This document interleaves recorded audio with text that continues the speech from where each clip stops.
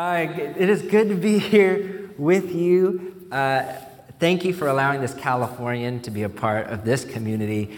I am looking out, as we're coming out of this pandemic, I am seeing one person with a mask in this room, which is like, wow, because that doesn't happen yet in Los Angeles, particularly at my church community, where it'd still be at least 75-80% masked. So it is great to be here and to feel like a rebel here in the Lone Star State with you. I feel like I'm part of the insurrection. This is great. But thanks for having me. It's good to be here. And the pandemic, and thanks for inviting me. It's great to be in a room full of folks who want to church plant. And as Matt mentioned, we are part of a church plant in Boston. Also attempted a house church network plant in Los Angeles. And that closed a while ago after 3 years. So I've been a part of both the quote-unquote successes and failures. And I put those in quotes because I think sometimes for us as chapter planters, there could be ways that we could be looking at the metrics, we could be looking at the numbers, we could be looking at other communities and seeing how they're doing. And I think earlier when we were doing these plants, those things were in our heads. I do find that as I'm in my 40s now, so I used to say I don't look at my age. I do look my age now. Thank you, children. They kind of my kids. That's what's done it to me. But now that I'm in my 40s, I think about it. I'm finding it more and more important not to just seek the fruits of the kingdom, but the King Himself. That sometimes I just wanted that kingdom part. I wanted that part rather than obeying what the King had for me. And that's something I'm still learning. I'm in the process of learning. How do I just remain obedient no matter what it looks like around me? And that is a tricky call. And I imagine that would be a tricky call for us, for those of you who are in the midst. You're church planting. That is not easy work. And you're doing it in a really difficult time. I mentioned the pandemic. We're all starting to climb out of it. When we started the pandemic, did any of you realize that you would shift from leading communities to multimedia conglomerates that are producing videos of learning technology and trying to adjust to this new reality? And how hard that's been for a lot of our communities.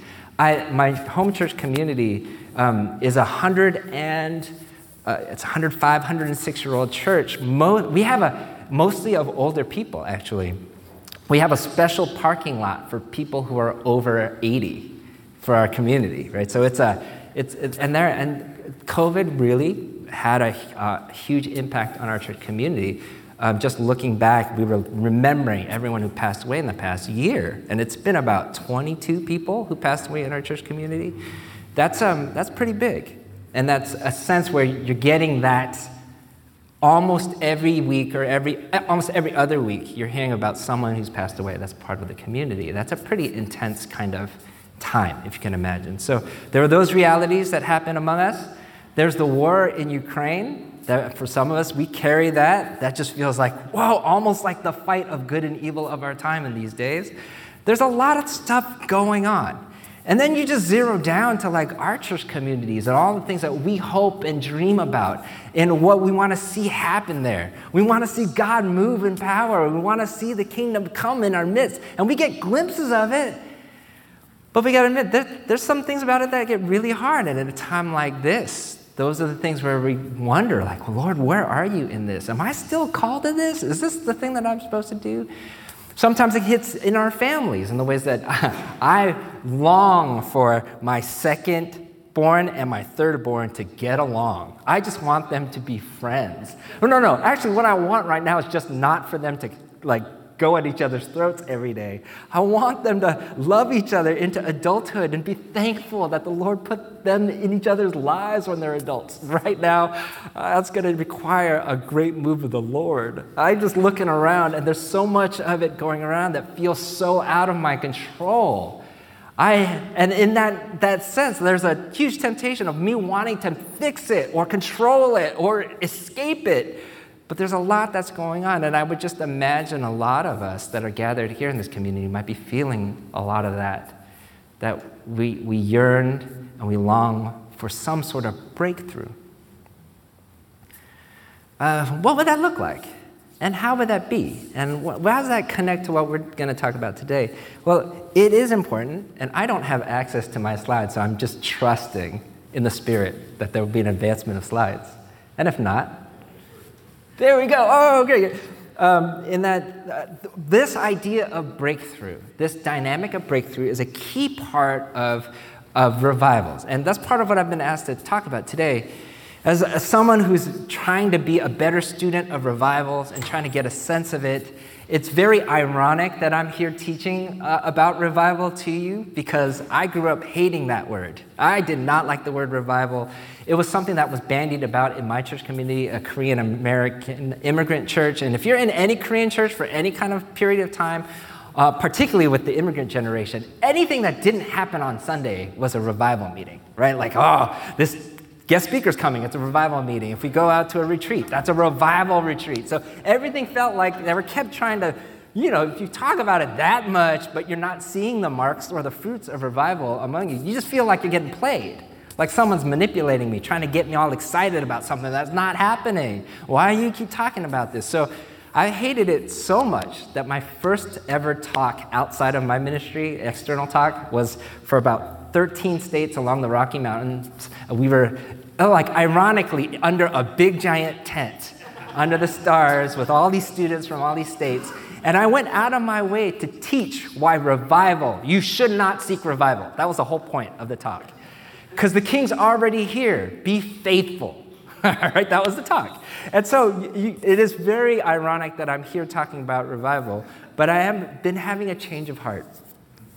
And I'm sensing God in my heart, in our community, within a varsity, but also even as I'm kind of around other church communities, that this talk, particularly before pandemic, but seems to be growing now, again, the sense that people are longing for breakthrough, and particularly a time when everything feels out of control, in a culture that just seems to be at each other's throats, depending on where you are politically or where you are on different theological issues. There might be ways that we're just longing and praying for breakthrough. And that's, in some sense, a sense we want God to bring revival again. Global revivals in the 20th century by Mark Shaw, as he's looking at the 20th century of the Christian faith, said that global revivals are at the heart of the global resurgence in Christianity.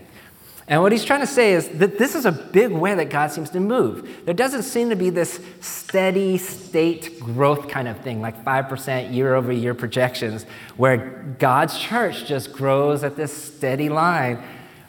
It does seem to be, as you look through history, not just the 20th century, that there seems to be seasons of breakthrough that move and press and does a new movement of things. And then there seems to be a retreat of things, that there seems to be a press again, an ebb and a flow, a high tide and a low tide, that there's this seasonality to these moves of God, depending on where you are, whether it's a move forward or the dark ages, right? And it's just this sense where that's happening. And that, so instead of just going like, it's not continuous, it's not this thing that happens all the time, instead of just dismissing revival outright because it has these ebbs and flows, could there be a way to embrace that revivals are the way God seems to be moving, and when the seasons come, to ride that season with God, and when the seasons seem to ebb away, to prepare ourselves again for the next move of God.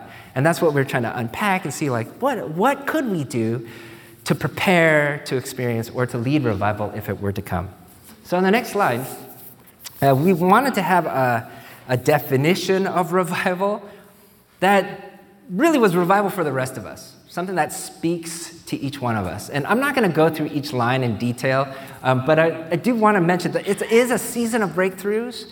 So it's not just one event or one meeting where you have a guest speaker, but a sense where there's this sense of breakthroughs that are happening to the point that it ushers in a new normal, a new expectancy in your community. That God is breaking through enough that you just get a sense like, God could do that?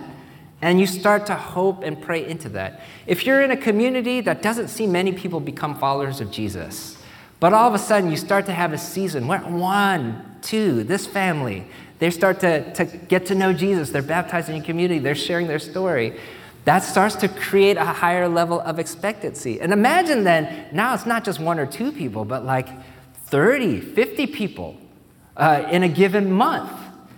Once you start hitting that, it creates enough expectancy that if you dropped back down to like 2 or 3 people a month, there'd be a little bit of like, oh, but Lord, we've seen you do this before.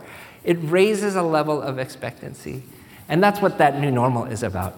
If you were at the breakout this morning, we sort of unpacked the quality of that revival, that it was, in a sense, had aspects of word, deed, and power, and how those work together. As Paul talked about that being the gospel fully proclaimed in Romans 15, that it came in word and in deed and in power. And I'm going to talk about this first line a little bit and then jump back into the season of breakthrough, is that it's of kingdom experience and fruitfulness, that there's an internal experience of revival as well as an outward manifestation of revival. And we held those together. We debated this for a long time. Isn't revival like these mass movements? Don't they have to have like stadiums filled with people coming to Jesus? Don't we have to like have these marks that are happening in these wider scales? And the stuff in the heart then, does that matter? And we're trying to figure out how that plays out. But I'm going to say something super obvious to you. You're going to be like, I can't believe they let you write this kind of stuff. But no revival in history happened without revived people. And since no revival in history happened without revived people, then what happens in the heart is crucial. Because what God does in us, if he revives people on the inside, that's actually what sparks revival in these wider ways. Revivals always start small. And we just have to remember that. There's always been a rumbling. By the time it gets to that big explosion, something's happened before. Whether it's Jesus just gathering a group of 12 before the revivals of Acts. But you just look through history, all revivals start small, and so small that they often start in the heart. And we just couldn't ignore the fact that all revivals happen with revived people. Do the Great Awakenings happen if John Wesley wasn't hanging out with the Moravians, and then he gets to this point where he's at Aldersgate and he finds his heart strangely warmed? He's revived first. Then he grabs a crew.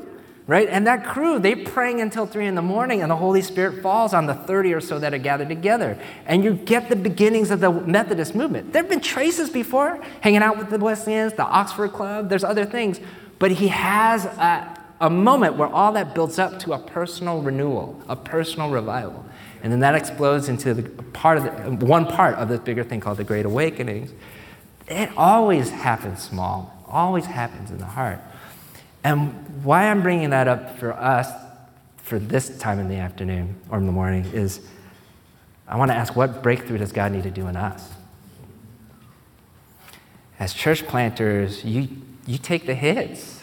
There's a lot going on. You don't have a lot of the safety nets that some of the other folks, particularly in Houston, might have. And there might be some places where you yourself are feeling the pull of the inexorable gravity of all the stuff that you're carrying. And some of us need a breakthrough, not only in our communities, but in our hearts. And so my question is, what breakthrough do you seek? What breakthrough do you seek? I want to use Judges to frame our time. I think, if that's coming up. Yes, the next slide. Yeah, Judges chapter 6. And this concept of breakthrough shows up a lot in the scriptures. And there's different ways and different places where this sense of like, oh, Lord, won't you come? The book of Judges is full of these times of, God, won't you come? Or actually, the people going bad, and then a sense of repentance and asking God to come. And then this movement that's happening. The book of Judges is full of it. I just recently heard a teaching on Acts chapter 1 and 2, where that was also a place of breakthrough. Their rabbi had died and then had risen again, but Jerusalem represented the place where the movement came to a screeching halt. Right? Jerusalem was a place where they got there, they weren't worried. They were a bit worried about what would happen there. And when they got there, their rabbi was killed, the movement ceased, all the crowds, that was done. Jerusalem represented their failure. And yet the call of God on their lives was to sit in that failure, to wait there in Jerusalem and wait for breakthrough, to wait for power to come on high. And breakthrough came.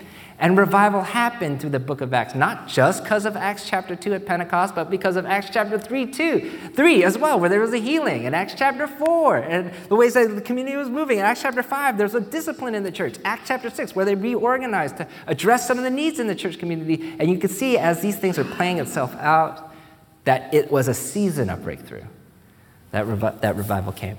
But I want to come back to Judges. And I hope that there's a personal word here for us. And it's this. We're about to be introduced to Gideon, and we're going to learn a lot about him. This is going to be hopefully fun and helpful. Is that the angel of the Lord came and sat down under the oak in Ophrah that belonged to Joash the Abiezrite, where his son Gideon was threshing wheat in a winepress to keep it from the Midianites. And so I just wanted to set up the beginning here, where he's threshing wheat in a winepress. I'm a city kid. Seattle, Boston, LA, so I don't know farms at all. Any farmers out here? Okay, not you either. Okay, well, that last line would have jumped out in an agrarian culture, right? That he's threshing wheat in a winepress, because you don't do that.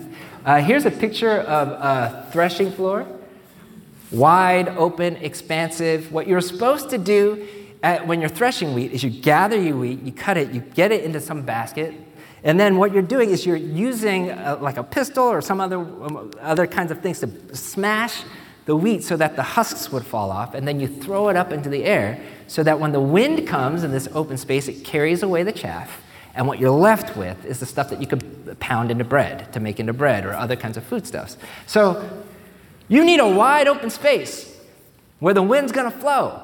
That's where you put threshing floors, in these open spaces. But instead, he's doing it in a wine press, and that's the next slide. It's just a pit. And back then, they probably put something under there, some sort of skin to catch some sort of thing to catch juice, and usually their feet or other ways to crush the grapes, put it into a wine bag. It's not called a wine bag. Wineskin, thank you. Put it in a wineskin so that it would ferment and become wine. It's deep. It's in a hole. He's down there. There's no way wind is going to come across this wine press, right? So why is he down there doing it then? If you can imagine him just sitting there, throwing up the husks, it's coming right back down, right? Throwing up the husks, it's coming right back down. Just that sense of futility, like week in, week out, like I don't know if you sense anything like that in your work, that week in, week out grind, hoping something's going to happen. And he's just doing that, and he's in the wine press. It's an exercise of futility for him to be doing that. Why is he doing that? Because earlier we find that the Midianites are there and they're terrorizing the Israelites. Anytime they see food or anytime that there's ways to get something from them, they come down and raid it. So that a lot of the Israelites are hanging out in caves or threshing wheat in a wine press. It's in their fear and in the external environment that they're just sitting there and doing these exercises of futility. And that's where we find Gideon. He's in need of a breakthrough. That's the next slide, is what breakthrough do you seek? Maybe you can empathize or connect with a sense of futility. That sense like, I feel like I've been threshing wheat in a wine press. I feel like I'm going through these things. And my coach, Matt, keeps coaching me to keep doing these things. And it's not happening the way I hoped it would happen. There's these ways that we might sit there and we're constantly in a place where it feels like futility, sometimes to the point where some of us in the room might be questioning our call or questioning like, is this what I'm supposed to do? This happens in a time like this. Some of you might just be in a place where you're older and you're just asking the questions. Like, Lord, is this what I'm supposed to do? Is this what I'm called to? My life, my ministry, it doesn't look the way I thought it would look. And some of us who are older still, like, I might have peaked like 10, 15 years ago. Lord, right? There's that sense where it's like it's not working. Something about that feels off. And it doesn't have to be just those communities. I've mentioned my family where I'm just like, Lord, why don't you just break through with my kids? Would you break through? There's something where there's a yearning. And we've tried everything, right? Like in my situation, we've tried counseling, we've tried prayer, we've tried a lot of things, and it's still not turning out the way we want it to turn out. Right? And you might have tried a lot of different things, a lot of different strategies. You've got the handbook, perhaps. There's something you're doing, and you're trying to see it happen, but it's not happening. So what breakthrough do you seek? On the next slide, I want to flesh out more that dynamic of breakthrough. Because the way I talk about it, it might just seem like, well, just pray about it, and then God goes, boom, right, and answers your prayer. And even the way I frame the conversation, it could be like, well, what breakthrough do you seek? Well, just keep asking God for the breakthrough, and it will come, right? Like I'm promising you, like churches that are like 10,000 strong and all these different kinds of things, right? Like, yeah, that's right. Anyway, I won't make a joke about that. You go to other churches and other church communities for that. That's not what this is about. The dynamic of breakthrough is so much richer than that, and we feel like we see it playing out in this curve. And in the first stage of this breakthrough is holy discontent. You can't even yearn for breakthrough if you're not discontent about it. Right? Some folks are just comfortable enough. This is the way life is. Oh, well. But it's when God stirs in you a discontent for something, like, this isn't the way it should be. This isn't the way I'm supposed to do this. There's a holy discontent that comes. And I do think it's an important stage because a lot of people who are Christian want to push the discontent away, right? I'm called to be content, right? I'm called to be full. So I don't want this feeling of discontent to creep up into my life. It almost can feel faithless to have discontent. But the encouragement that we're bringing is if it's holy discontent, embrace it. If it's a set-apart discontent. And you know the difference when it moves from just complaining to a place of like, oh, you're starting to get a picture of what it could be. It's not there yet, so now that's what's causing the holy discontent, but you're yearning. There's something in you. A lot of you are starting churches because you've had a discontent of what the church was supposed to be like. You want to see something more. Holy discontent. And it starts there. Embrace it because it's in that desire that pushes you forward. There's an energy to that discontent. And as long as it's sanctified discontent and not grumbling and creating division, there's a way that can help energize and fuel where you're going to go next. And then you get to stage 2. And stage 2 is where you have untested faith. So this is the place where you get the big vision, and then you get a bit of excitement for it, like, oh, this could really happen.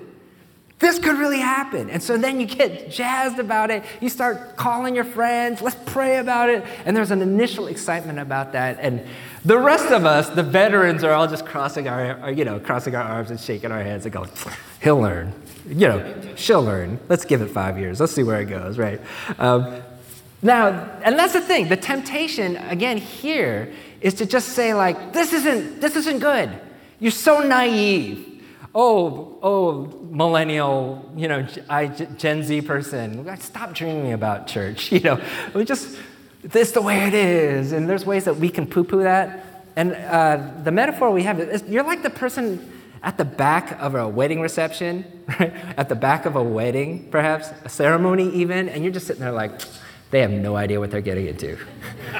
You've been married for 30 years and you're like, they have no idea. Is it right for you to be in the back and just crossing your arms, shaking your head at these vows that they're about to share, right? Like, no, you're supposed to sit, you're called to encourage and bless and be thankful for this beginning. Sure, it's going to be hard, but something good is happening here. And if you're sourpuss at the reception, come on. Don't go. Just kidding. But, right, there's something about that. We actually, those of us who are older need to keep blessing those who are coming up under us. And just saying, sure, it's untested. We're here to help. We know we're going to be, you can count on us when things get tough. But right now, we're here with you. And as revival leaders, when you see people get those first flushes of revival or that sense that God's on the move, I don't know about you, especially those of us who are Generation X, right? We're like the best BS detectors on the planet. We hear like these young 18, 19-year-olds going like, God's going to like bring revival to Houston. And you're like, okay, I've heard that one before, right? That's an easy way that you might just want to throw that aside. No, this is a glorious good thing. It is a gift from the Lord to have this kind of innocent vision. An untested faith, sure, but it's still faith. And to encourage it, because stage 3 is coming, and that's crucified hope. That's when you start seeing, oh, it's not working out the way I thought it would. You're starting to see the first flush of that, right? There's people on your core team that are starting to go like, maybe I wasn't called to be a part of this core team. You don't know anything about that, right? There's these places where you start to have those questions. It's not turning out the way, the kinds of people that are coming, we were hoping to reach the community. They're actually looking more like me. And there's ways that this is playing itself out, and you're starting to see how the hopes that you have, they're really starting to die. They're starting to get crucified. And that's the beginning. The discouragement starts to set in here. And then it finds fever pitch in stage 4, which is a crisis of faith.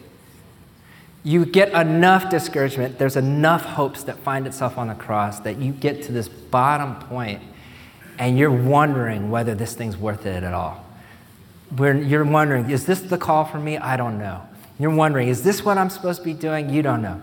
And in 3, it's still easy to persevere. It's hard. There's some things that are going poorly, but you still know you're supposed to be doing this. There's a sense of perseverance, and you press through. But in 4, all of that goes up and goes into question. You're not sure whether God is in this or not. You're not sure whether this is there or not. You're wondering whether you can keep going on. That's a crisis of faith. And if you stay in this crisis of faith, you fall into what we had a different name for it, but we just like the Princess Bride nod here, like the loop of despair. And you find yourself in a loop of despair. And you can find yourself there for a while.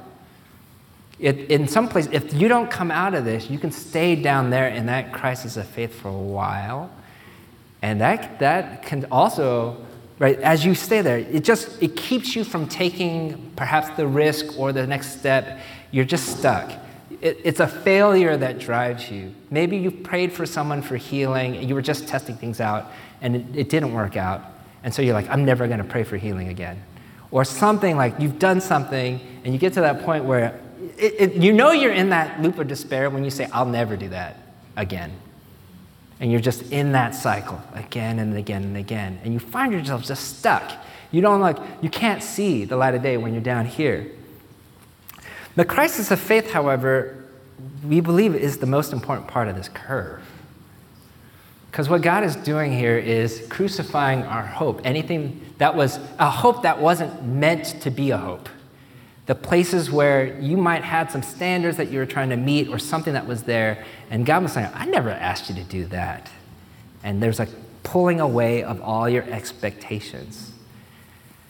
To the point when you get to stage 4, what God is trying to get you to do is to kill your expectations so that you can raise expectancy. To kill your expectations so that you can raise expectancy. Your expectations are things that you go like, God has to do these things to let me know he is in this work with me. Expectancy says, I don't know how you're going to move, God, but I trust you and I'm going to keep following. Expectations say like, God, you've got to show up in these particular ways, and if you don't, you're no longer good to me. Expectancy says, God, I know you're always good, that you're making everything right in the end. You will make everything right in your name, so I'm going to keep following what you have. Expectations kills the fact that your church might not be 1,000 people, might not be 2,000 people. Expectancy says, I'm here to obey what you have for me. I trust that you're going to do whatever good you want to do out of this church that you've called me to. You see what's happening? We're getting out of the game of dictating to God how he has to show up for us to be good, in order to put ourselves in a place to truly understand what good is like in our lives, to fully embrace him. And you need to go to the crisis of faith to get there. Because until we get there, we're still hanging on to our own dreams. But when we finally crucify our dreams fully, then something can truly be resurrected. Isn't that what revival is? It's the reviving of things that have gone cold and make it hot again. It's the things that have gone dead and brought to life. It's the old bones that come back into an army. That's what revival is. It's bringing back the things that were of old. It's bringing back what should be and putting it in a new context. It is the new thing from the old ashes. And that's what the Christian gospel is allowing us to live out in the middle of this crisis of faith.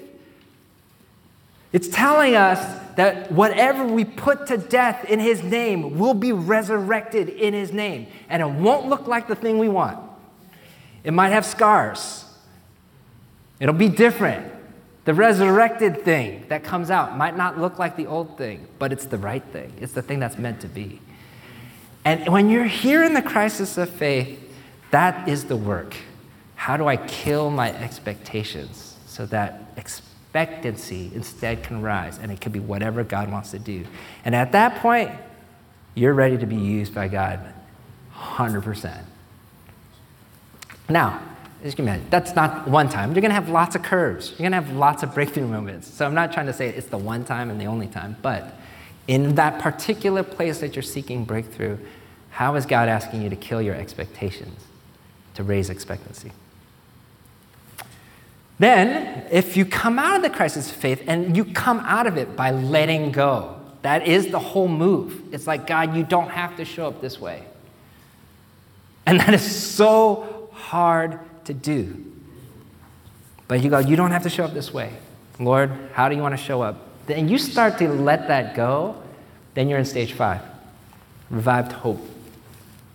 And it's revived hope. It's on the other side of it. It's much more sober in stage 5 than in stage 3. There's a quality here that feels more centered. It feels a lot more like, okay, you're trying to do this in a way where the yoke is easy and the burden is light, because you don't know how it's going to work out. You are letting his yoke be upon you as you go along. Your hope is being revived. And this is it's a bittersweet feeling, because you know what you've had to let go to get here, but it's much more rooted. It's much more grounded. It's a hope that's gone through the trial, and so worth so much more. And then when you get to stage 6, if it continues on, it increases your faith. It increases expectancy, and that's what we call breakthrough faith. It's at a higher level than where you were before with an untested faith.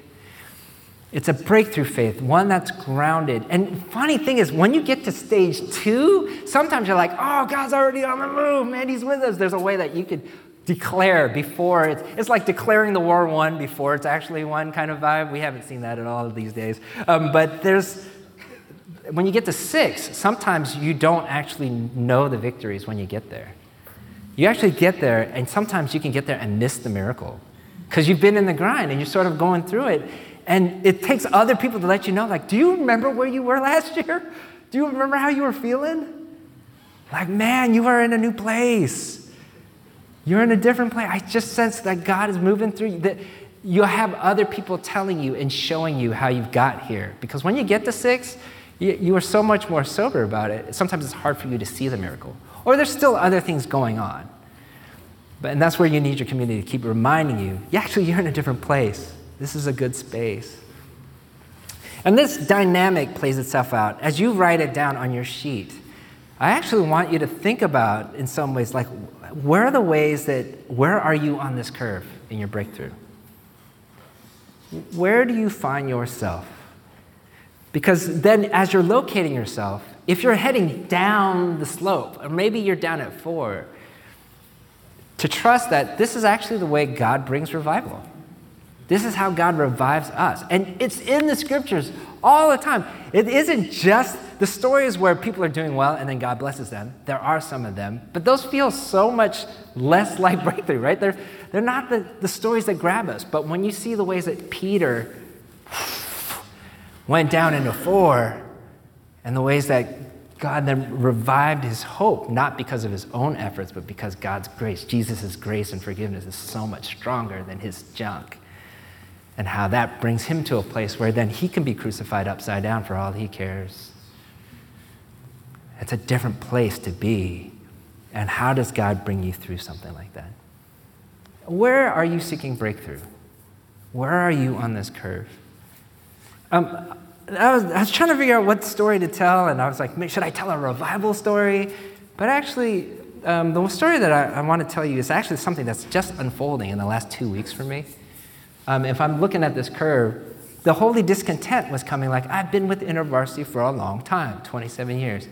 And I feel like the Lord's given me a gift to teach. But in my role with InterVarsity, I don't have a lot of places to teach discontent.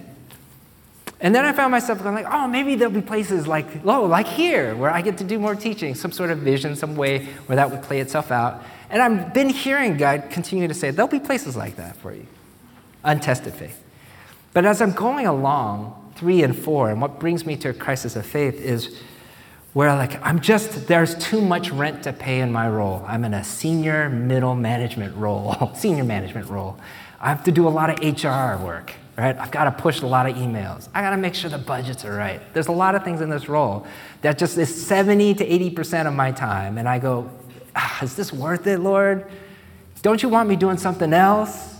Don't you want me to be like a teaching pastor at a bigger church, That would be so cool, Lord. There's this ways that at 48, it's a different kind of conversation than at 28 for me, So no, isn't this like, Lord, the way I'm supposed to be leaving the legacy you have for me? Is this what you want to see happen? And I think I was down in 4 for a while. It's just hard to figure out how this worked out with what I was doing. I started like, Lord, am I called to this? Like every 2 months, Lord, am I called to this? Calling up my friends. Yeah, can you help me discern my call to this ministry? Is the Lord calling me to be this vice president thing? And this constant rub that's been there for like 2-3 years of this itch that's been there. It's been hanging out there. Why it feels more recent, and it's just sitting there, and there'd be moments when I hear like, no, God's calling me to stay, and there'd be moments of consolation, and then the constant coming back and forth to it. I do feel like, though, I'm starting to come back at 5. And it came in a way that I wasn't able to control, but a friend of mine gave me a word, someone that I've been meeting with every month, and that person gave me a word that spoke volumes to me. And basically said, I'm trying to figure out how to share this. This word is so tender. What the person saw when he was praying for me was a raindrop that was falling in slow motion to the ground. And inside that raindrop was like the sense of a power of a supernova. And when the raindrop hits the ground, which is barren, it turns it into fertile land and becomes moldable. You could do stuff with it that you couldn't do before. We hadn't talked for 2 months up to this point. He didn't hear my latest thing. But what the person says is like, I think that raindrop is your teaching. And God wants you to know that he's going to use that teaching to make the ground fertile.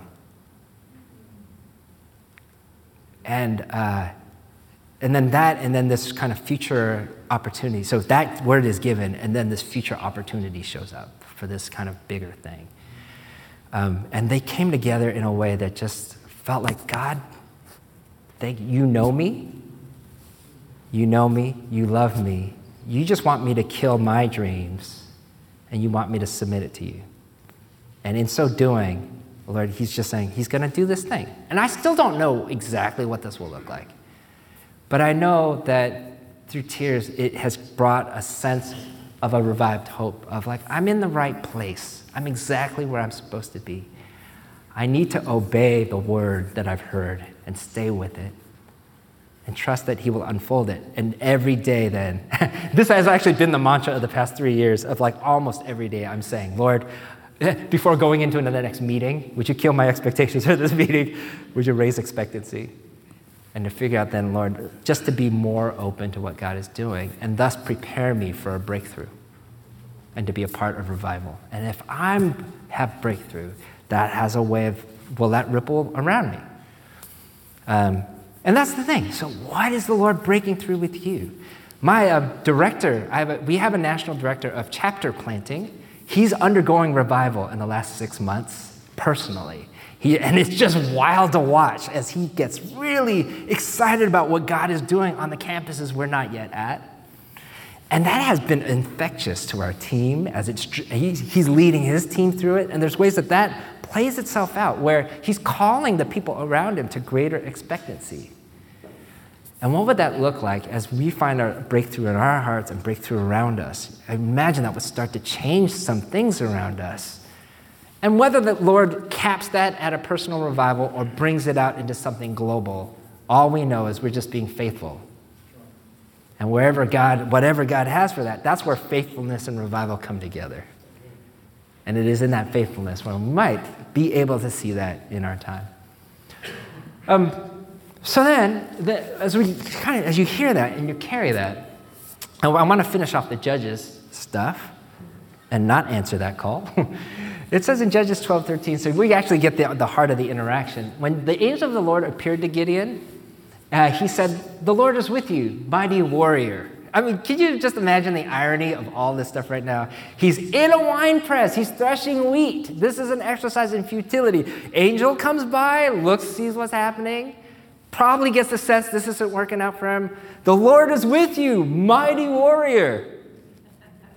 It's like, and you'll hear this. And I love how polite Gideon is. It's like a Grey Poupon commercial for those of you old enough to know. Like, "Pardon me, my Lord." Gideon replied, "But if the Lord is with us, why has all this happened to us? Where are all the wonders that our ancestors told us about when they said, 'Did not the Lord bring us up out of Egypt?' But now the Lord has abandoned us and given us into the hand of Midian." Expectations, right? The Lord turned to him and said, "Go in the strength you have and save Israel out of Midian's hand. Am I not sending you?" Remember, "I'm with you, mighty warrior. Aren't I sending you?" And then Gideon's replied, "Pardon me, my Lord." One more time. Gideon replied, "But how can I save Israel? My clan is the weakest in Manasseh, and I am the least in my family." Okay, so it's neat. He went from external circumstances and then went internal and go like, "You got the wrong guy. Don't you know who I am? I'm part of this half tribe." Sure, Manasseh was a pretty big half tribe, but I'm part of this half tribe. I am in the weakest clan in this half tribe, and I'm the weakest link in that clan. You got the wrong guy. You got the wrong guy. Look at all that's happening. Look, all the ways I don't have expectations. My expectations aren't being met outside, and I don't even have that many expectations for myself, frankly. Can we just drop this subject? And we get to the last line. The Lord answered, "I will be with you. I will be with you." It isn't the promise of the fruits of the kingdom. The promise is the king. So then, in the next slide, I just want to come back to that verse 12 and let this be a jumping part for our prayer time together. Is that when the angel of the Lord appeared to Gideon, he said, "The Lord is with you, mighty warrior. The Lord is with you, mighty warrior." And what he was trying to do is to help rename him, help him see who he was in light of his relationship with God, Yahweh. That you are not defined by being in the half tribe of Manasseh, by being the weakest clan in the tribe, and by being the weakest member in that clan. You're not defined by those things. Actually, I, God, see you, and I'm with you, and you're a mighty warrior. And I'm hoping and praying as we go into a time of prayer, as we seek breakthrough, I'm just wondering if the Lord has a word for us in this area. Does the Lord have a word for us on who we are in him? And does the Lord have a word for us about how are we to seek breakthrough together? So let's stand. That's what I kind of want to do with us. And what I'm going to lead us through is a time of prayer, but it'll be a little different for those of you who haven't done something like this before. In part, it's a way to hear from God and a way for us to focus our attention on what God might be saying to us. And I'm going to lead us through a couple things. One is like a more general listening that'll happen at the end. But then second, it's what I'm calling a renaming exercise. Because of the way that God interacted with Gideon, I'm just wondering if we need a fresh word today for us. And so I want to lead us through that. At any time, if you feel uncomfortable with what I'm doing, just feel free to say, "Hey, peace, thanks, James, I appreciate your teaching. and I'm going to go have lunch, which is okay. I really want to bless you. I don't want to force you into anything. God never forces anybody to do anything. Have you noticed? He only woos, because love has to do with, it doesn't have to do with force or coercion. It's wooing. And so if you feel uncomfortable, feel free to check out. But my encouragement is to stay in it as long as you can. And in so doing, I'm hoping and praying that the Lord will speak. So if you don't mind, if you put your hands up in front of you, and in a Christian spirituality, our bodies and our souls are connected. We're not dualists. And in that way, you're having a posture of reception. And I want to lead you in your mind's eye sort of as prompts to help you hear what God might be saying. So if you would close your eyes, that'd be helpful. And in your mind's eye, I want you to picture the room where your church worships, the community that you lead. I want you to picture the place where you worship together. And I want you to take a seat in that room in your mind's eye. So picture the place where you worship with your community. And I want you to take a seat in that room. Great. And as you look around the room, what do you see? What does the room look like?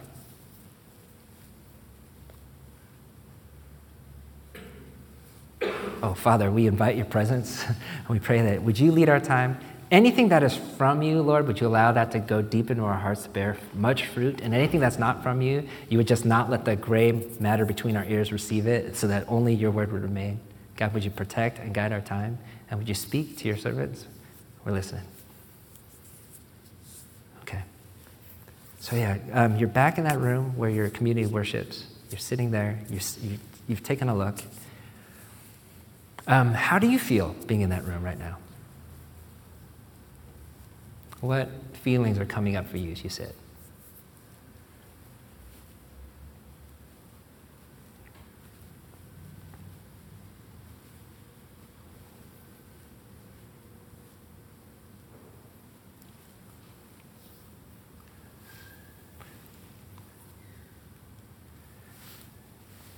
Yep. As you're sitting there, you hear the door open behind you, and Jesus walks into the room.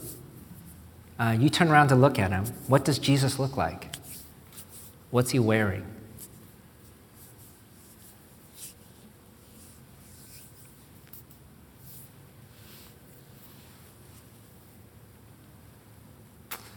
He comes into the room, and he comes to where you are, and he greets you. How does he greet you?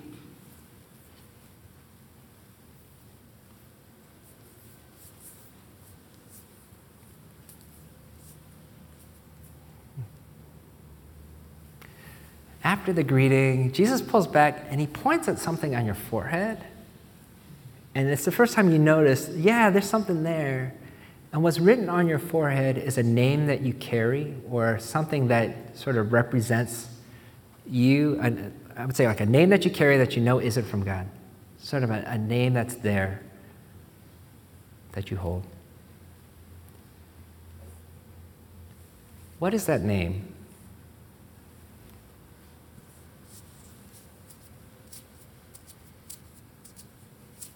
What is that name?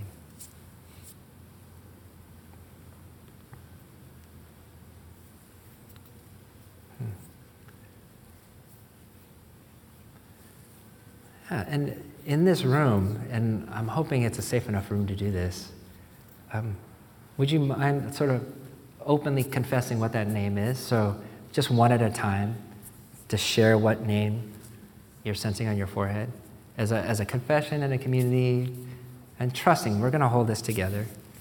But what name is there? Would you just one at a time say it out loud? Encourager. Okay. Yeah. And I think at this point, the first name, the name that he points, the name that doesn't represent God in any way, a name that you're carrying that isn't the name. Unworthy.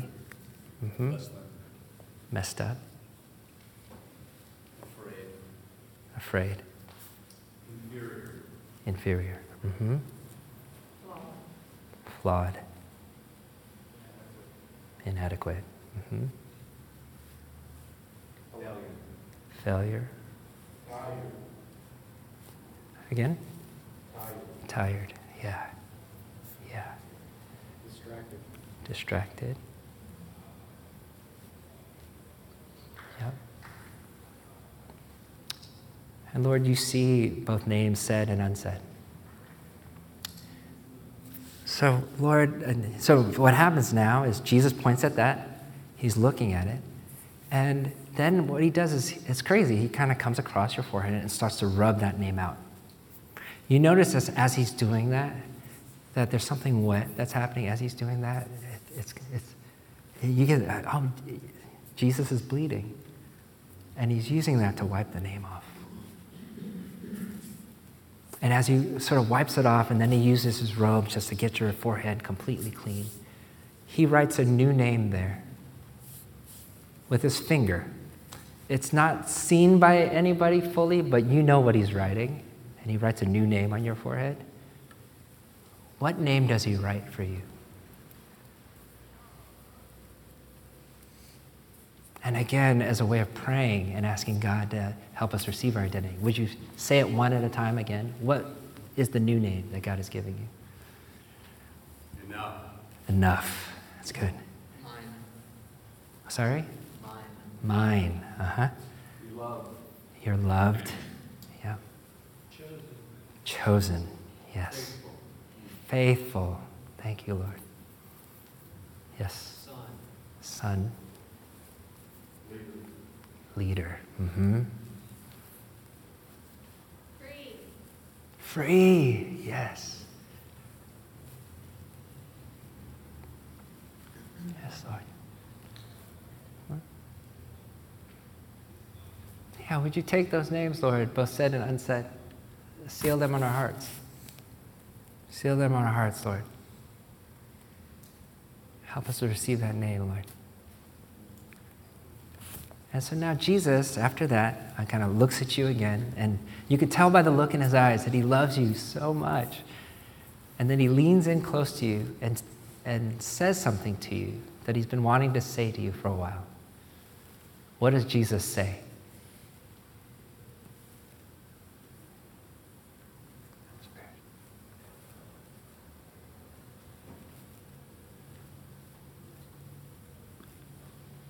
What does Jesus say? You're not the sum of what you've done, you're the sum of what I've done. Amen. And thank you for sharing, but you could keep those words to you. Keep you. You muted it. Praise the Lord. Yep. What is the word that the Lord's sharing with you? Just ignore it. Okay? We'll give it a little bit more time.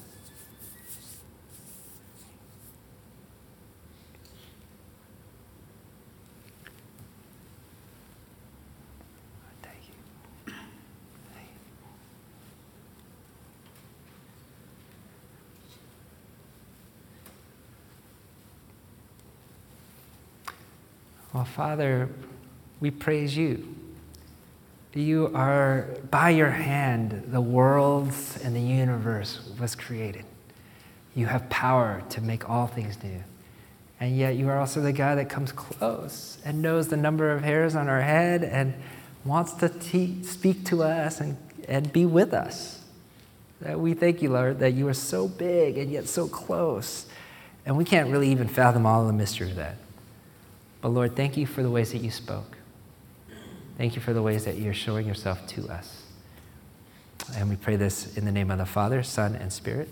Amen.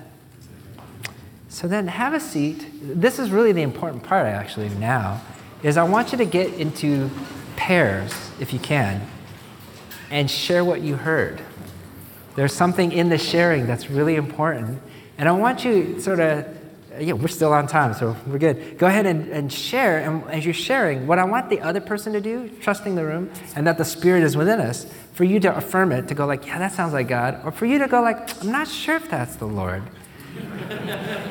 And to be honest with each other about that, because I think that could be helpful.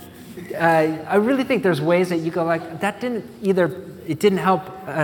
All prophecy, it says in 1 Corinthians 14 that all prophecy is given for strengthening, encouragement, and comfort. right? And then there's other where the fruit of the Spirit, does it reflect love and joy and peace and forbearance, kindness, goodness, faithfulness, gentleness, and self-control or not? So you have some ways of working this out. Like, yeah, if they're hearing something that's clearly not biblical, you guys are all leaders and pastors. Go ahead and correct them, okay? No, you're not. Anyway, I won't go there. Go ahead and break up into pairs. If you feel comfortable, share what you heard. If you don't or you didn't hear anything, that's okay too. Like, we're not forcing God to do anything here. And God loves you, whether you heard something or not. So that's not the point. It's just we're putting ourselves in a place to hear what God might have to say if he wants to. But I want you to share in groups, and then I'll bring you back together to close our time. So, pairs. And thank you for giving this a shot. I don't know if this is normal HCPN ways, but thank you for doing this. What I want to ask you, it's an important thing to debrief. It is an important thing to talk together. The locus of discernment, as we're hearing from the Lord together, is in Scripture and in community.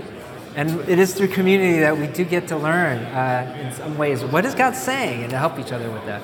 Okay, so by a show of hands, if you heard something meaningful from Jesus in this time, would you raise your hand?